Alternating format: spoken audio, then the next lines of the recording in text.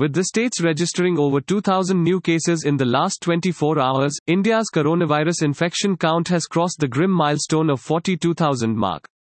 The total number of coronavirus cases in the country has climbed to 42,533.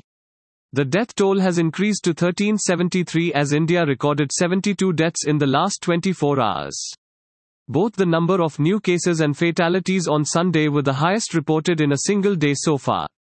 There were 29,453 active coronavirus infection patients in the country.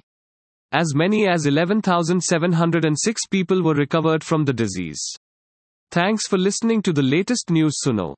Be sure to visit latestnewssuno.com to discover our fantastic content. Subscribe to our podcast on Spotify, iTunes or Google Podcast.